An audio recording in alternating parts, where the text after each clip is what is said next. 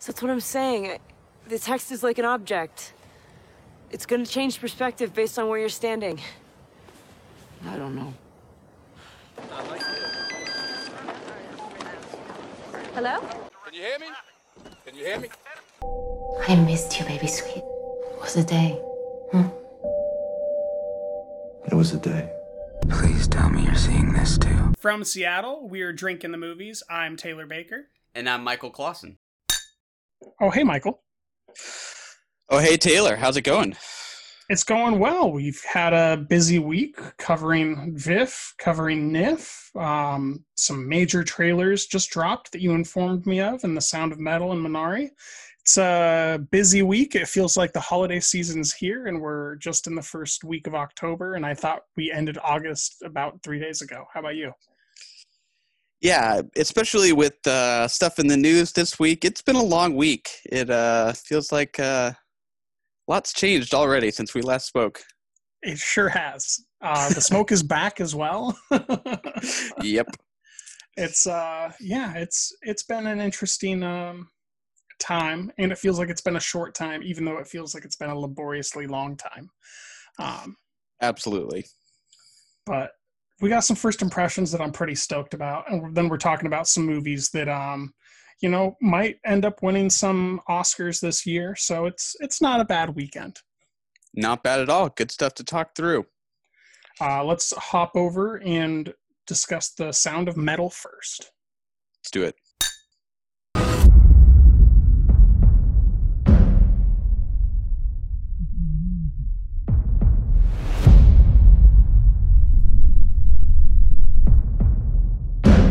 Your hearing is deteriorating rapidly. We'll come back. Till then, Lou, we just keep going, okay? No. Lou, No. let's play tomorrow. Let's see what it's like, okay? I'm gonna be like a click track. You can play to me. You have to understand, your first responsibility is to preserve the hearing you have. I can't hear you. Do you understand me? I can't. I'm deaf. I'm deaf!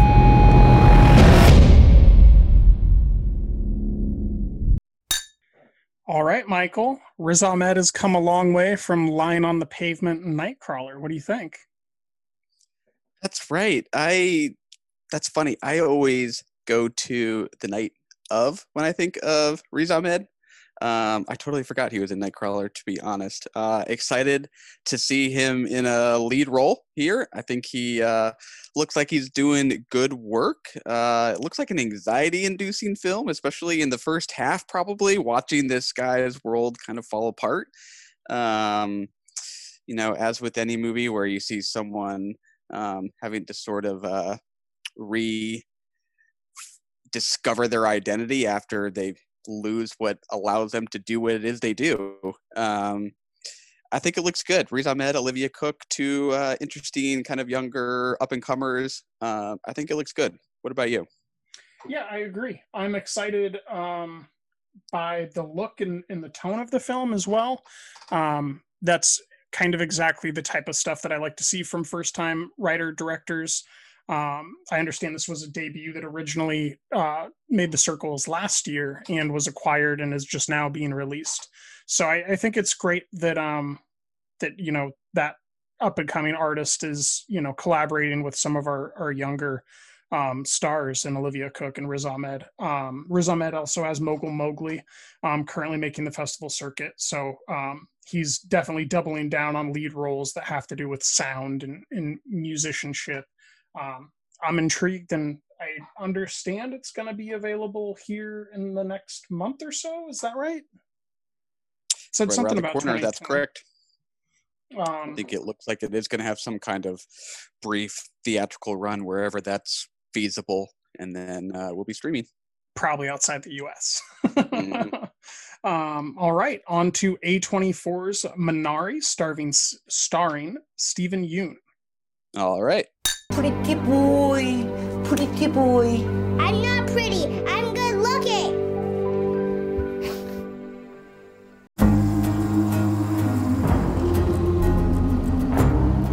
David, look. They're wheels. Wheels? 여기 대체 어디야?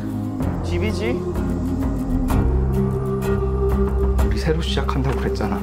이게 그거야. 아빠는 빅 가든 하나 만들 거야. What a wonderful day to be in the house of the Lord. If you're here with us for the first time, please stand. What a beautiful family. Glad you're here. How's your daddy like that new farm? He growing things good, doing things right? Yes. 미국 애들은 할머니랑 같이 방 쓰는 거 싫어한다던데. But I don't like Grandma. 쟤는 안 그래요. 한국애니까. Grandma smells like Korea. 야, 뭐라고? Grandma smell? All right, Michael, that was the trailer for Lee Isaac Chung's Minari. What do you think? Well, I gave my first impression on our first trailer, so I'll let you do the honors. What do you think? I think this looks beautiful.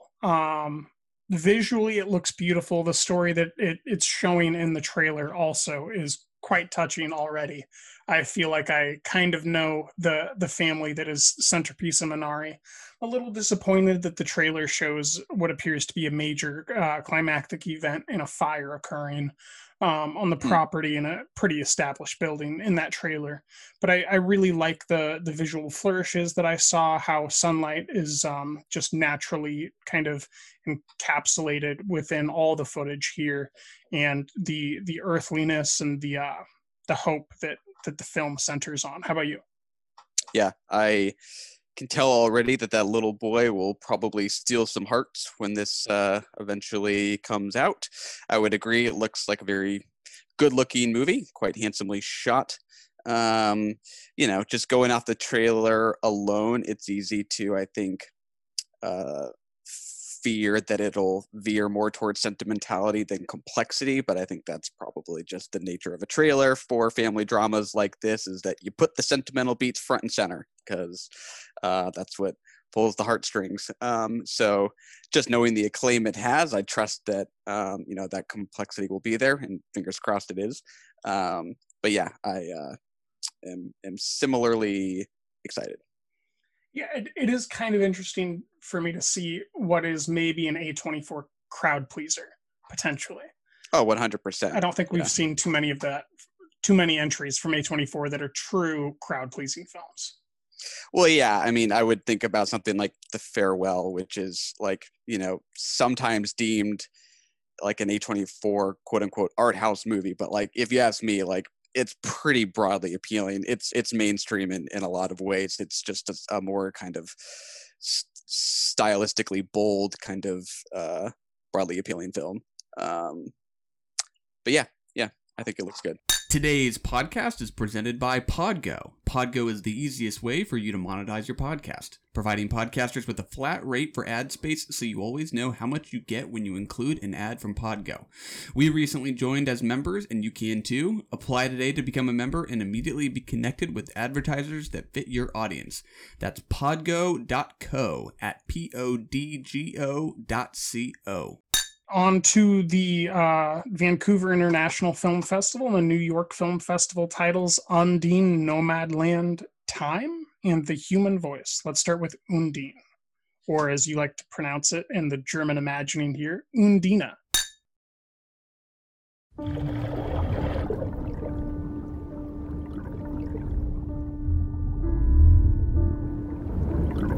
Undine.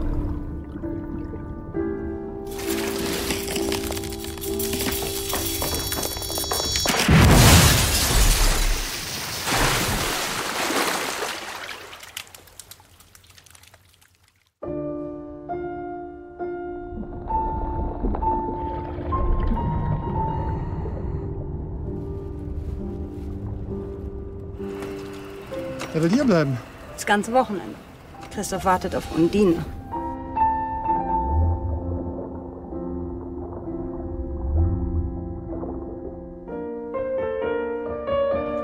Undine? Ist mir runtergefallen.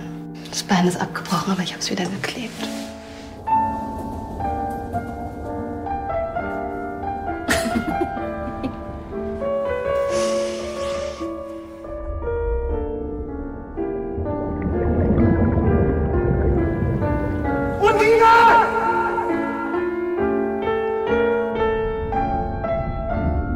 hast gesagt, dass du mich liebst. Für immer. Das hat mich glücklich gemacht. So glücklich, wie ich noch nie glücklich war.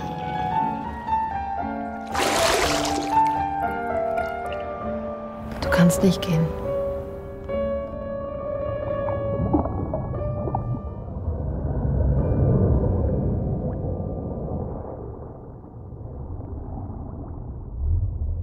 That's right. I definitely had been saying Undine prior to watching the movie, and then I felt like I was hearing Undina. Is that what you heard as well? Well, yes. In the film, it's a German film. She's called Undina correctly in their parlance, but I believe that this is an Irish folktale. And so I've just always called it by the previous film that I'd seen with Colin Farrell, called Undine, and at some point in the 2000s. Got it. Understood. It's written and directed by Christian Petzold, starring Paula Beer and Franz Rogowski, who were both in Petzold's last film, Transit, from just last year. Should I kick it off with just the brief IMDb plot synopsis, and we'll go from there? Yeah, how many sentences do we have? Does it just say, "A water nymph is a murderer"? The end? That works too. This has a couple, more than usual for IMDb. It says, Undina, played by Paula Beer, works as a historian lecturing on Berlin's urban development. We already lost some people. But when the man she loves leaves her, the ancient myth catches up with her. Undina has to kill the man who betrays her and return to the water. This is true. It's an interesting film in that it starts with the most obscure idea possible, which is her having breakfast with the man who is scorning her, in which she promises to murder him if he is not at the table, and breaking up with the girl that he's currently with when she gets back. It's in a lot of ways a total pivot from Transit, but I can't imagine ever being able to predict what Petzold's going to do, no matter how much I know about the thesis of the idea of his film. He's always going to spin it on its head. I think that the diver and the leg of the figurine and how that ties into the story is just incredibly mastercrafted. Yeah, it does feel like a pivot from Transit. I would agree with that. There's something with Petzold where I feel like with his movies, I'm always kind of on two planes at once. And in Transit, those two planes were more, were more related to time. That was kind of a collapsing of past and present, where this kind of feels like, it's kind of a collapsing of reality and fantasy. So he's kind of just working in a different kind of collapsing of different dimensions here. I continue to think he's kind of working in a mode that's pretty singular and pretty unique in cinema today. I really like this film. I don't know that I can really articulately describe what the thesis of this movie is, just because of some of the detail. We get these long monologues where Paula Beer's Undina, as a historian, is walking us through the history of Berlin's urban development. Long monologues. And they're, so kind of ordinary and banal.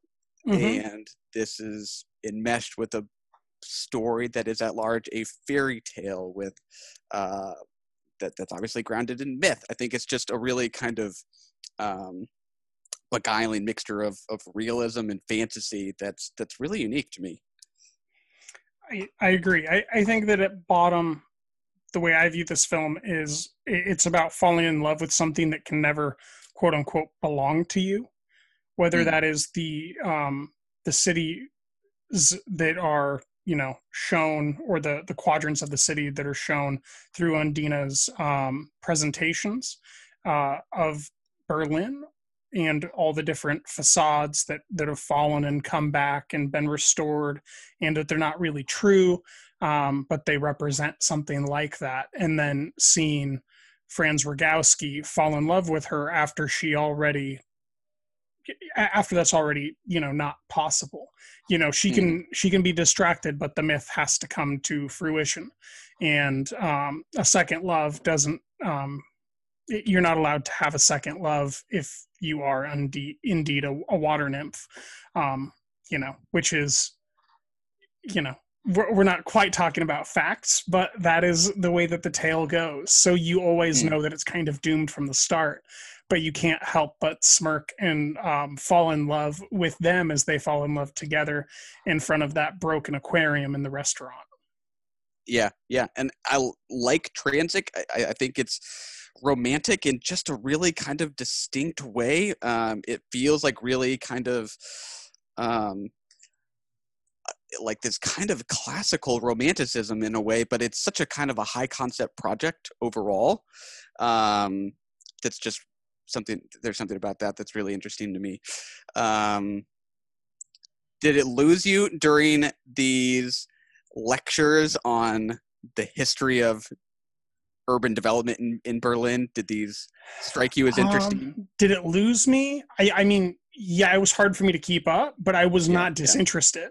I was quite fascinated by the fluidity of the words and how distinctive and eloquent she was at explaining these ideas about how people view their dwellings and how people view their surroundings. So that wasn't hard for me. It was just hard for me to keep up as I was trying to understand exactly what she was saying, because I'm not familiar with the study of, the architecture of Berlin over that swath of time.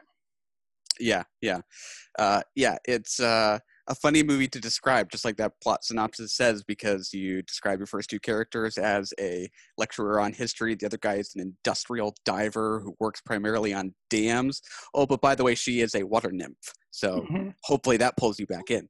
Well, he really, sets you up for this by showing you the giant catfish. Totally. I love that. That's the Tim Burton big fish move. You let everybody know that you're playing in a realm that isn't quite real right off the bat. Yeah, absolutely. It's the first of kind of a new informal trilogy that he's going to do, all kind of grounded in myths or fairy tales. I was not aware of that. What are his follow-up fairy tales? I don't know what specific fairy tale he's referencing, but it sounds like they might have sort of, they might each have kind of an elemental focus. The next one's about fire and about people touched by a forest fire in some way. Interesting. Okay. And do we know if Rogowski is returning? That I don't know. All right. We'll keep our fingers crossed that we get the same cast and crew as this one. I do think that it is not as good as Transit, just to put it simply, but I find it really, really charming. I don't think that it looks as good as Transit looked. I don't think that it plays as well as Transit plays. I think that the dialogue does get in its own way sometimes, and the kind of enchantedness of the nature of telling a fairy tale in this way does undermine like the stakes at certain points, but it still has big hits, whether it's in the hospital or finding out that someone wasn't actually on the phone when you thought you were talking to them in a pivotal moment, and what actually was happening, or just the way that he shows the figure as a stand-in for Rogowski, the human character. I don't know. I'm going to be probably carrying this film with me for a lot longer than it would seem based on my rating, probably. I felt this movie more than I think that it's formally dazzling. Totally with you. I think I much prefer Transit to this one, but I'm still pretty positive on it. It's just interesting how it feels like a new direction for him, quite like explicitly so. He tells us this is a new direction for him. But it also just refers back to his own filmographies in a way. Like, it obviously recalls Transit just because he's working with the same actors. There was the 2007 or 2008 film called Yella that he did that I really liked, that I thought a lot about during this film, because that one is about a woman who's in a abusive relationship. She's trying to split up with this guy, and right at the start of the film, she's in the car with him. He freaks out and drives over a bridge intentionally and into a river. And she crawls out of the river, and the rest of the film is her experience as an accountant in these kind of like high stakes meetings with a businessman she develops a relationship with. And she is sort of haunted by this car accident that she was in. But there's this kind of water motif throughout it, because she is potentially in a kind of limbo state. And this is kind of an homage to the film Carnival of Souls. So something just about this interest in water, this aquatic motif, kept coming to my mind during Undine. So yeah, just a really interesting filmography from Petzold. Yeah, I'm flooded. I don't remember the name of this film, but it was a Denis Villeneuve film from about the same period, and that sounds just like it, where a woman drives a car into a river or a canal of some sort, and then gets out, and she was in a domestic abuse relationship, and I think she might have committed an act of murder, and then you're just following her day to day. I'll have to look that up. That's so interesting. I do think that there might be an internal film language that is being referenced by Undine from other filmmakers that maybe I didn't pick up on the first viewing. And it'd be interesting to go revisit the film that you're mentioning and some other films that tackle Undine as well as kind of the parable of the woman who kind of can't ever get what she wants because we're introduced to her in circumstances where everything's already gone away and we're just watching it slowly disintegrate. Yeah, totally. I think he's a professed lover of American cinema. One thing I read was that when he was trying to figure out what he wanted the underwater sequences in Undine to look like, he was looking at Night of the Hunter for inspiration. Interesting. Some of those shots. Yeah, cool reference points. It was very, very stagey underwater. I definitely don't know if I liked the look of it, but I can remember it. So that tells me it's distinctive for sure. For sure. Favorite scene?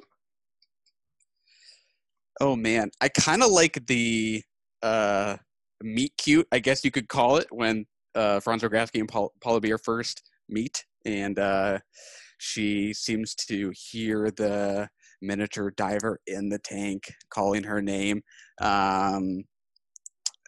Just a memorable way to kind of kick off this fleeting romance they have with this accident in the cafe.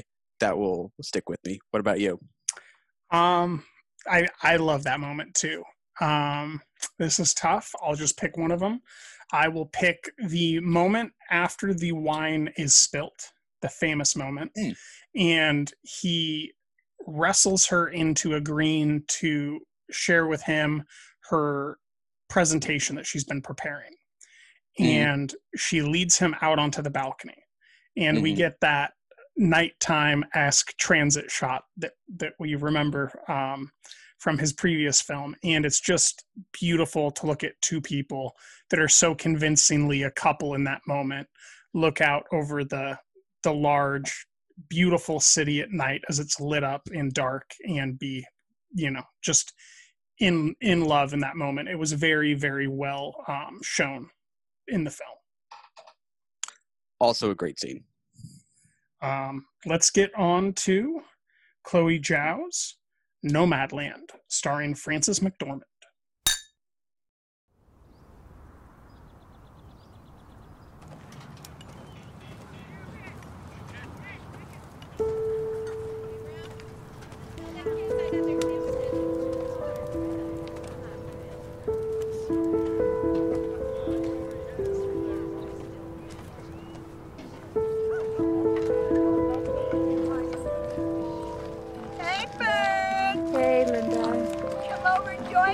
No, I'm just gonna take a little walk. Okay. Be back soon.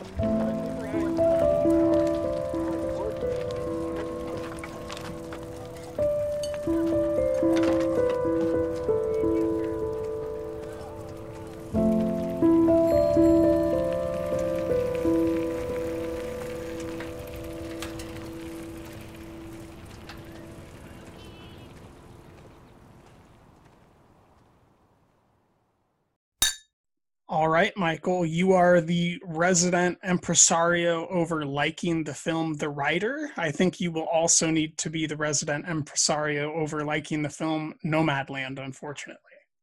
Oh, no. I was just about to say that usually going into the podcast, I have a little bit of a sense of which way you're leaning on something. I had no hints or signals coming into this one, whether you're positive, negative, mixed.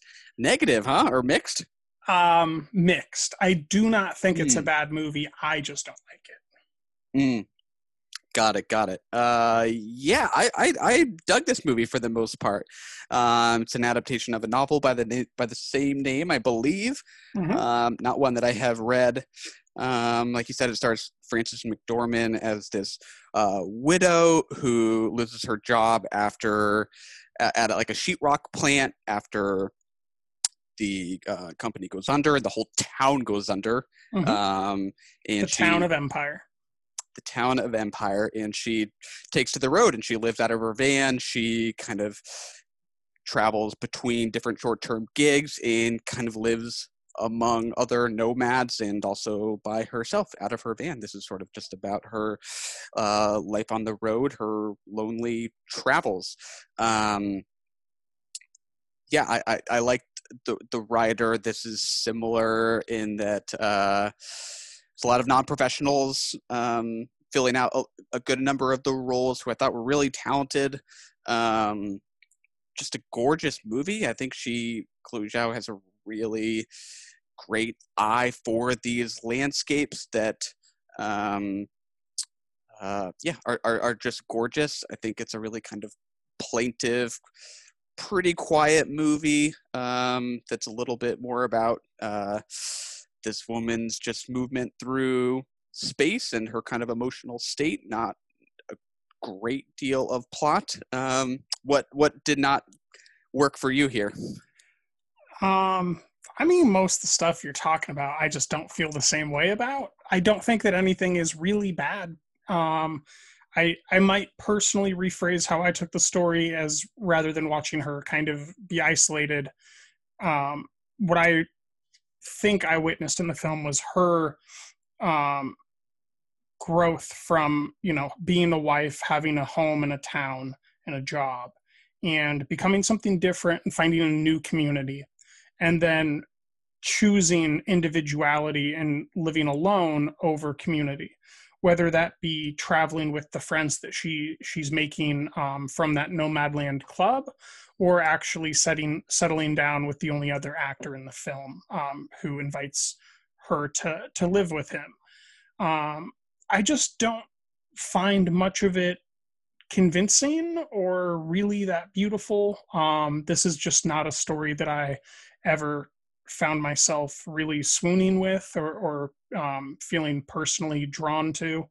I think it might just be a sensibility thing with me and Zhao, because there's at no point where I ever think her movies are bad or she shouldn't be making movies or any of that stuff. It's just I never feel that personal thing where a movie feels like it was for me at any level. And this is just a film where I didn't find myself grabbing on or grappling with any of the content. It was just kind of it's not what I'm looking for when I watch an adaptation of a book. To pick up on the first point you made, you're totally right. The film emphasizes that this is a choice she makes to live on the road, to be independent. She clearly values her independence and her self-sufficiency. And her dad's plates. Yeah.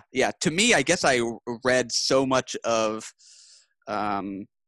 what we see her looking like in these lonely scenes is that she chooses this life knowing that loneliness is a part of that. Like I don't think she is.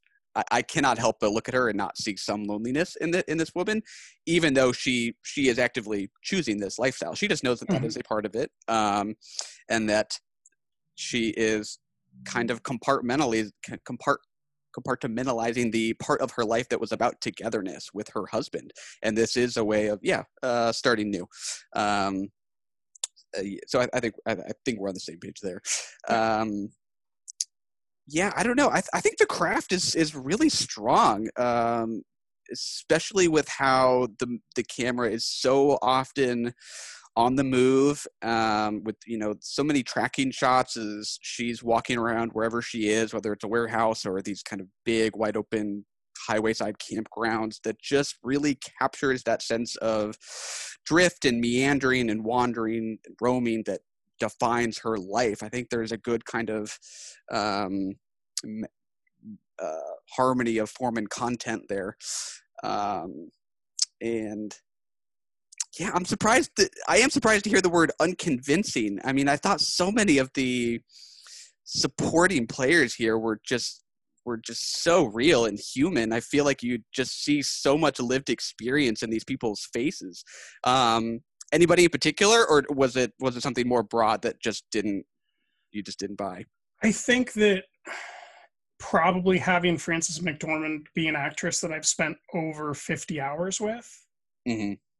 And then have to suspend my disbelief to view her as if she is not who she is, surrounded by real people, is just not something that I was ever going to be able to really do. It's easier to do that stuff when you like a project. The fact that I never liked the project and don't really care about much of anything that occurs, just kind of cements the fact that I was watching someone who I know from film since I was little playing this role. And I don't have any problem with it. It's just I never felt like it was doing any of the stuff that it was purported to do, and sometimes this happens when you just hear so much positive press. This movie is actually suffering from the amount of positivity that is being published about it currently. It's being suffocated from all the positive stuff. And I don't think that anybody could look at it and call it bad. I think the handheld cinematography by Zhao is really interesting. I think that the minor moment where she shows the Avengers being the film showing at the theater in the middle of America was a funny aside, knowing that she is making the new Avengers-esque film for Marvel right now. But all that stuff, I mean, all this film together, to me, I see it as a film of parts rather than a film that comes together. And that's, I think it's just sensibility-wise, and I think that a lot of people will like it, just like the writer. Just the fact that I'm not on board shouldn't deter anyone from watching. It's just not my thing. Yeah. I'm with you. I would not consider Frances McDormand one of my favorite actresses. I do think this is a performance that I like quite a bit from her. I actually did not respond super well to the male character who she may or may not have a little bit of a romantic interest in. David Strathairn, I think is his name. I'm not sure if I'm pronouncing his last name right. I don't know his name, but I know exactly who you're talking about. The only other actor. Yeah, which he does feel a little more actorly to me. I don't know that he has the same kind of soulfulness that I think a lot of the non-professionals do. There was just a little bit of depth missing there. I don't know that dynamic or that chemistry really worked for me. I would maybe borrow your word and say that was a little unconvincing perhaps for me. I would have rather that maybe have been another unprofessional. I mean, there's something about having all these unprofessionals and then making this maybe possible romantic interest be between the two stars. I don't know that I love that. So yeah, that was maybe one issue for me. Do you think it deserves all of the vast acclaim it's getting as, potential Oscar winner for Best Picture, Best Actress, Best Adapted Screenplay? What do you think? Maybe Best Director? I think it makes a lot of sense given the kind of movie it is. I think it is a pretty accessible movie. I don't know that I would go out of my way to say it's undeserved, as I think you're maybe suggesting. Well, I think it deserves consideration. I don't think it deserves the same, I've essentially been reading for the last 3 weeks how it's a shoo-in for all these awards. not nominations, but to win them.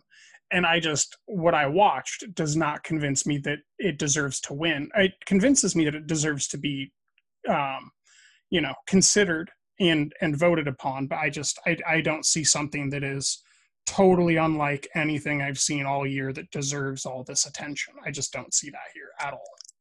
I mean, to be honest, I feel like that's the case with the Oscars most years, where it's a matter of the films with the right resources, with the studios just having the right playbook. So, yeah, like, to be honest, like, if this is actually exactly the kind of film that I would like to see, make its way to the Oscars versus just the more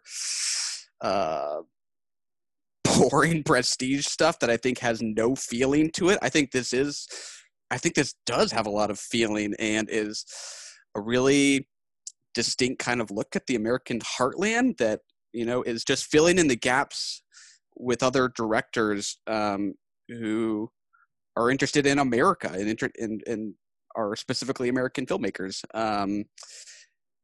Yeah, I mean, whether it'll be my favorite movie of the year, I don't know, but I'm actually pretty pleased that if this is the one that's headed to the Oscars, I'm okay with that. On that, we can disagree. So you said you don't know if it's going to be your favorite film of the year. Does that mean it is currently your favorite film of the year? No, that was not what I meant to okay. suggest. Where does this place on the year for you? It's up there for sure. I mean, top 15, 20, it's in there for sure. Yeah. Well, then we're not too far apart. This is probably in my top 70. So. All right. I guess we'll do favorite scene. I'm sure you'll have something a little bit more specific than I do. Well, maybe I'm biased to have to pick something like an Amazon warehouse as a as a site within this movie.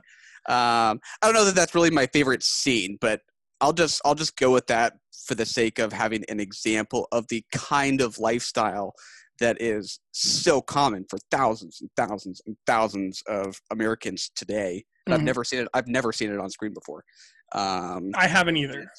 Yeah, and that it really doesn't try to over-explain it. It's just about the texture and the rhythm of it and sort of what it looks like, what it feels like. I'm totally on board with that. It doesn't feel didactic in any way. What about you? I will go with a very brief scene. It is a pair of fingers plucking up an empty shell from the water, looking at it and returning it to the water.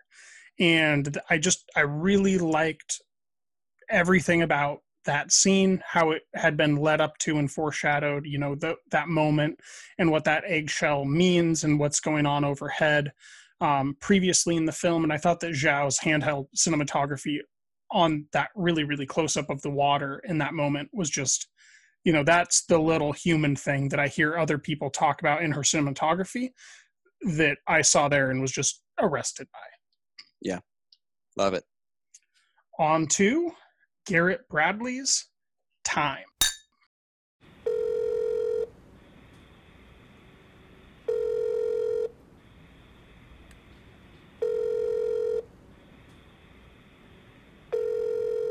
Judge's office.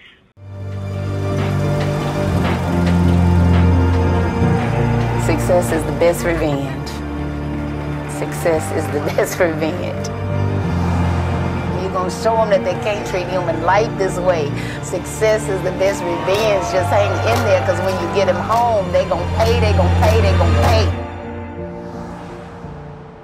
I knew that if it was going to be totally up to me. All right, Michael, we're talking about an 80-minute documentary here about a family that, I don't even know how you would do a synopsis for this one, about a family attempting to carry on without moving on. What do you think about Time? Yeah. Well, we did Minari for First Impressions. I feel like that was one of the most acclaimed titles out of Sundance this year. I think this is up there as well with one of the most acclaimed titles coming out of that festival. I don't know that it necessarily reached my sky-high expectations for it, but I'm very positive on this doc. I think it's really good.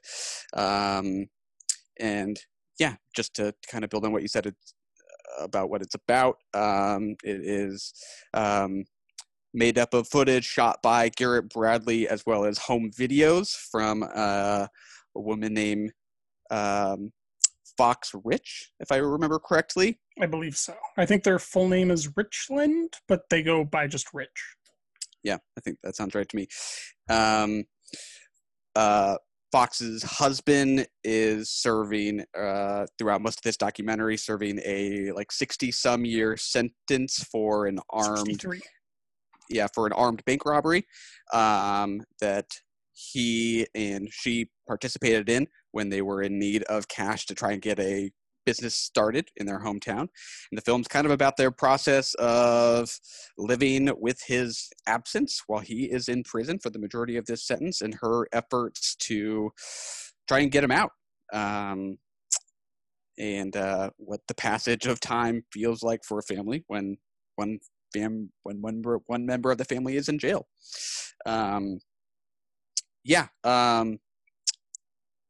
I'm positive on it. We'll start there. What about you? I am negative, as you know.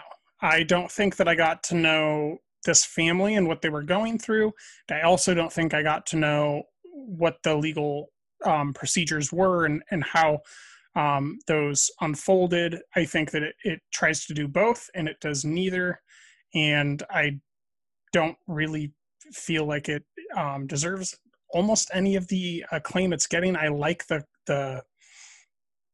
editing at some level. There is an interesting pacing to it, but I think that also sacrifices all of the narrative logistics and getting to know the family or the story.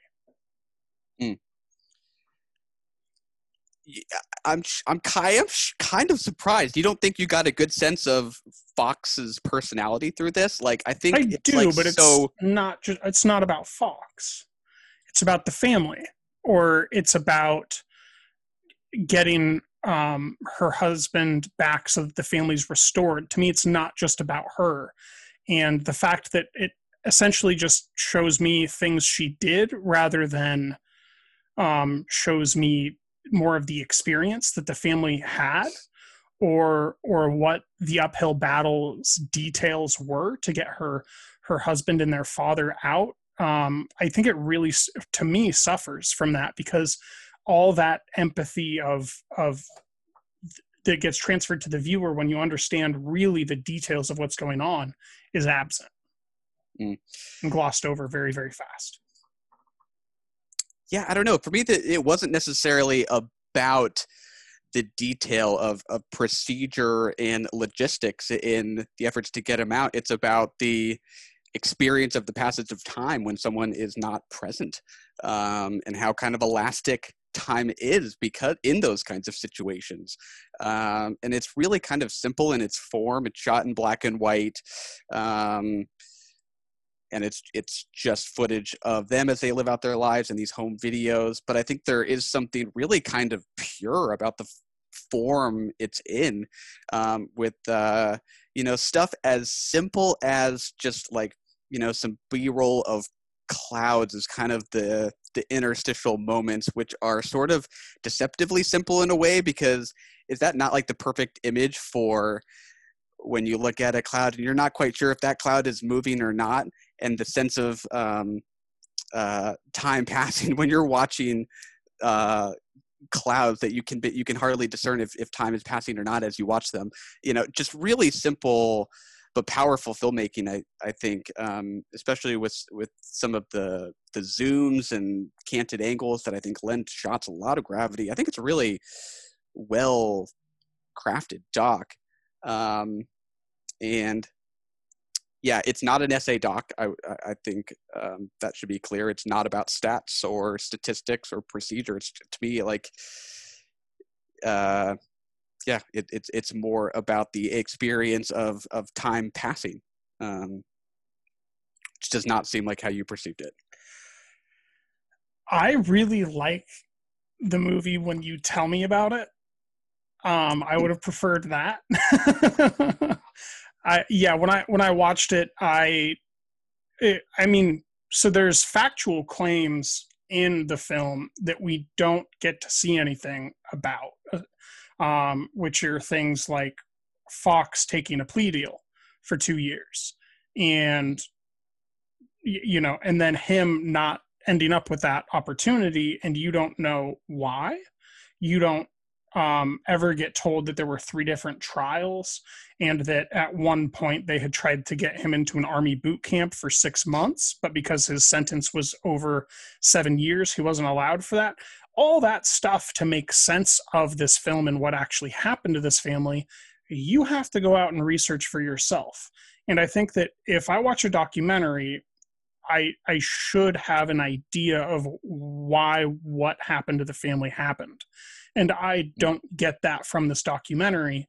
And it's simultaneously also about, it is a cry about the injustice of the prison system by Fox. I think it's very clear towards the end how it just keeps going back to her doing these public speaking engagements about it. But it doesn't ever clearly demonstrate what actually has been occurring to the viewer. And I think that that's a very large oversight. Maybe that's just my sensibilities and preferences, but I do like to know what's actually happening rather than just be told something occurred. Yeah, I don't know that I just didn't need that many specifics, to be honest, to understand that he's in jail or could be in jail for 60 years and how impossibly long that is when you conceive of that as multiple children's lifetimes. And you're right. It was an armed robbery. You wonder to yourself, like, how dangerous was this thing? It raises questions. Absolutely. And it was him and his wife. And then there was apparently a third person, which I didn't find out about until I read. I didn't know that he was originally only sentenced to between 12 and 18 years or 10 and 18 years. Like there's just so much stuff that because he started with a smaller prison sentence than he ended up with. Yeah, that sounds right. Yeah. But I don't remember ever getting that explained to me. Yeah. In the film. Like if I could know what this family was going through, then when I'm seeing these children's faces and I'm seeing her pleas and being upset, it hits way harder. And I think that was just, maybe that's once again sensibility, but I think it just doesn't work for me because I don't actually know what's happening. Yeah. Fair enough.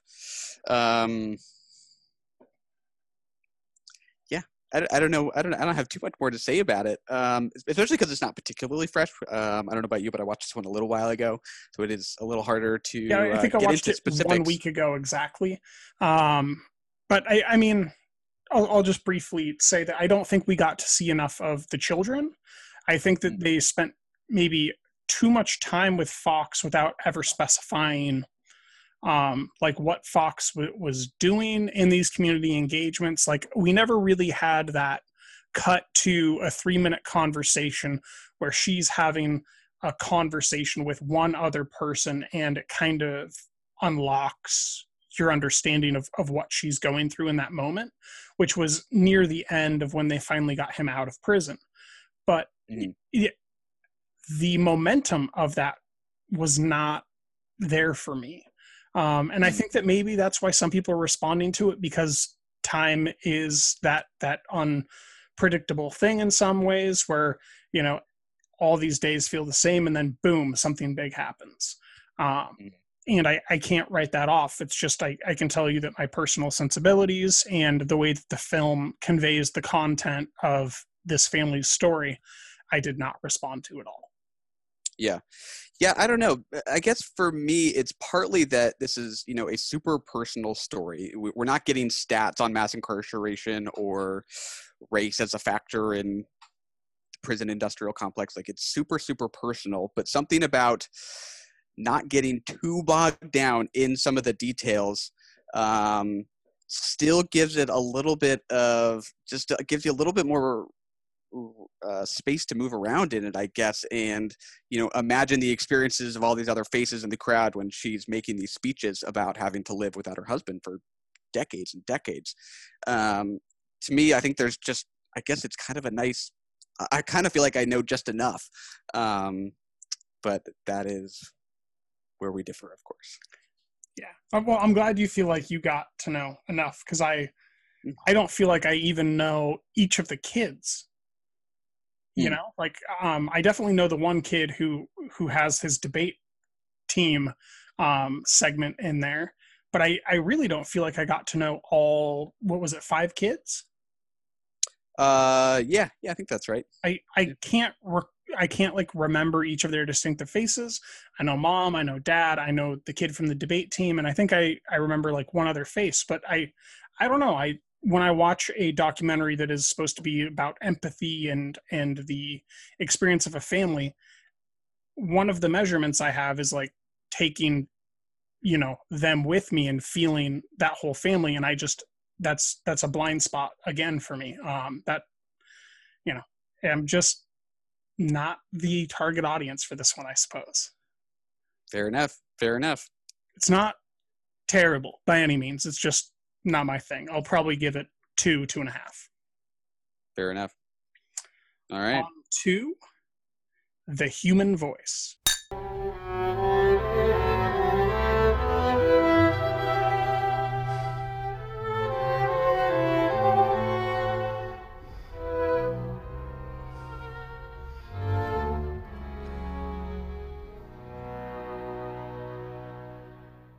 All right, Michael, we're talking about Tilda Swinton talking through her Apple earbuds and being forced to adopt a dog. Those are AirPods, sir. AirPods, there we go. Yes. It's the latest from Pedro Almodovar, 30-minute short, playing at New York Film Festival. You can look at this movie from a mile away and see that it is a Pedro Almodovar movie. It is quite luxurious and lush and stylized and all those good Almodovar words. Yes, absolutely. Lavish sets and bright, bold colors, ultra-modern set decoration, which is all kind of just a feast for the eyes. I mean, all that just works for me. I actually think it's like one of the better looking things he's done, if you ask me. I think visually this is a pretty satisfying movie for me. Just the sheer extravagance of this set is pretty fun. I entirely agree. I would also point out that the extravagance is not limited to the set, but in fact incorporates also into Tilda's wardrobe, which is quite formidable in those first 4 minutes of the film, in which we see her in a couple different outfits. I was struck by not knowing if I still don't know exactly what was going on in that warehouse. I really don't know if I was supposed to believe that was a house or a hotel room or an apartment, or was that a converted warehouse that they were living in? Like, what was going on, man? Yeah, it reminded me a little bit of the last shot in Pain and Glory, where the camera is pulling back and we see that we're on a set. That popped to mind when I was watching this, because we're on a set within this big warehouse. I think it only works for me on sort of like this metafictional level, and that maybe there is always something kind of artificial or constructed about this relationship, about domesticity. I feel like he's kind of interested in, the lives of domestic women. And, the evidence of that is even in the short itself with all the Douglas Sirk DVDs and that kind of thing. I don't think I read that as something real within the world of the film. That is a meta device for us to see this as a sort of artificial world she is living in. did it work more on like a diegetic level for you? It worked on like 3 different things simultaneously for me. Like Yeah. I both viewed it as the metafictional thing, but then I also was like, well, does he own the warehouse? And then they converted it into like a living space for now, where he keeps his mistress, Mhm. because she is not just relegated to the space of the, you know, the framed up home in the center. She is walking around in the warehouse itself and interacting with it. She's bringing chairs out there and wearing different clothing articles. She is walking around it, pouring gasoline on things. That's where she lights the match. That's where the dog comes up to her at the end. She exits out the warehouse door. Like, it's not something that he is ignoring. It is part and parcel, part of the way that he's telling the story. And I just don't know what to do with it, but I'm simultaneously thrilled and confused. Yeah.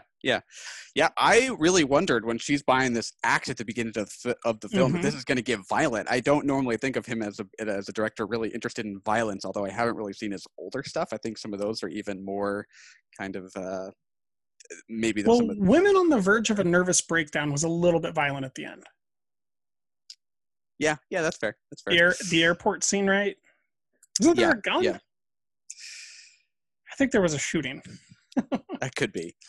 Yeah, I was almost bracing for like blood to be splattered or something within this set. I think what he was trying to tell us was that he really hates suits by taking an axe to the suit on the bed. Clearly, maybe he's like, I don't like wearing suits. That's the whole plot. So there is another piece that happens where she gets upset and throws a kind of ceramic glassware thing that is like what you'd use to stage a house. It's not a real thing that you could drink out of. It was like 4 different like leveled cups together that you could maybe use to put pens and flowers in, but it kind of looked like a coffee mug glass thing. Do you remember what I'm talking about when she picks it up and hurls it? I actually don't remember that. This thing is a little bit blurry in my memory, maybe just because it is so extravagant, but continue.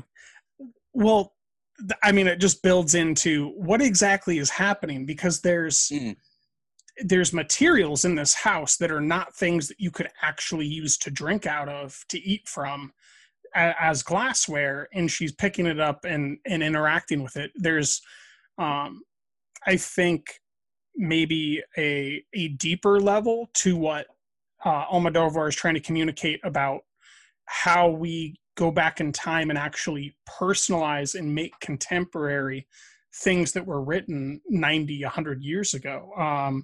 The Human Voice, originally written by Jean Cocteau, is from the 1930s.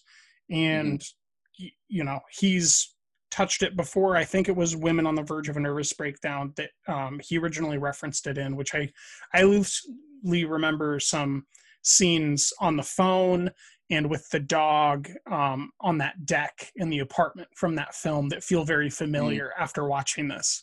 But I think that he's doing something physical to represent how these stories, we know they're not true, but we have to pick them up and break them as if they are. Yeah. And he's clearly one who likes to look back on older text and update them in whatever way he does. You know, I think about, what's the All About My Mother, which is sort of a riff on a Cassavetes film at the beginning, or the referencing of Johnny Guitar in Women on the Verge of a Nervous Breakdown. Yeah, he's clearly interested in how you pick up these older texts and repurpose them and stretch them in new ways. Particularly the ones he likes, not the ones he dislikes. Correct. That would be interesting. Pick one he hates and make it better. Yeah. Sometimes I think directors should do that more. It's like that we so often see directors finding the great stuff, trying to do it again. Like, why not just like find the stuff that didn't work and make it work now? pick one of those 1938 bad Universal monster movies that when they started failing and just do a remake now. Yeah, say we're gonna do a do-over. That didn't work. We're gonna try again. Ari Aster, we got you booked. Mulligan. Yeah. So Tilda, the only actor in here until some firemen occur, and the other buttressed end would be the clerk when she's buying the axe. But what do you think of Tilda here? What about the dog? I think the dog was good. I do too. I was going to save the dog for last since he's the best, but we could talk about the dog right now. Yeah. He's the best. Dog is good. Yeah. When everything's on fire, I was very alarmed, and I was kind of, talking loudly, "Where's the dog?"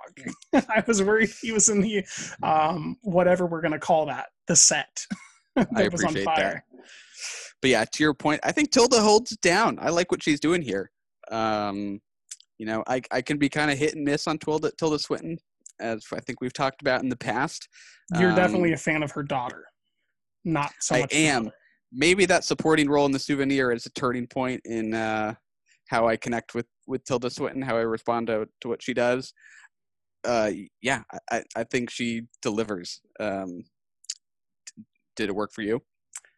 Yeah, I think she's a very interesting character always, but I think that the way that she was, kind of playing a character that doesn't suit Tilda. When I talk about Tilda Swinton, you're thinking about the ageless vampire from the Jim Jarmusch film, or you're thinking about the ageless ninja samurai zombie vampire alien from the other Jim Jarmusch film. Yeah, or you're thinking of her as David Bowie, or you're not thinking of someone who would ever be kind of the victim of or deeply affected by someone loving or not loving her. And so seeing her kind of have this empathetic turn as a character who is driven to outrage and sadness out of her love for someone was very interesting. And I think giving her the room to really do a one-woman show was really, really awesome. I can't think of something that's kind of this format where you have the colloquial one-man show where a woman's just at the center of it, whether it's man or woman contemporarily, that feels this engrossing and personal and interesting, that keeps me wrapped up the whole time. It's a very interesting for me to see a digital form of the one-man show succeed and be far more engrossing than I ever would have predicted. Yeah, and especially when it's with a second character who's just not there, to just have that conversation and have that be believable and convincing, and not just that, like that's the bare minimum with anything, but for it to just work on any, next level is really kind of unique here. This is a conversation that we're watching, just one half of it. I think she's really good. It'll be interesting to see what kind of availability this gets, what kind of distribution, since it is just a short. But I think this is a pretty cough. Probably it is a really enjoyable 30 minutes. I think so many people just don't really do shorts, and I think this could actually find an audience in a way with the right distribution. I agree. It maybe would even be suitable on Prime or Netflix as something that people see says Tilda Swinton. And then, for people that actually know film, they're already going to know about Almodovar made this movie. I will say that the art design of the title card on the front and the back end were just awesome. I had, bottom level expectations for a short film that was shot entirely during COVID. And to see this level of work was just thrilling. Yeah. You expect it to have this kind of tossed off feel where sometimes when you see the big hitter directors doing a short, you're like, oh, they're, filling their time between projects. Like this stands on its own 2 feet, and the title cards are like, oh shit, like this is real.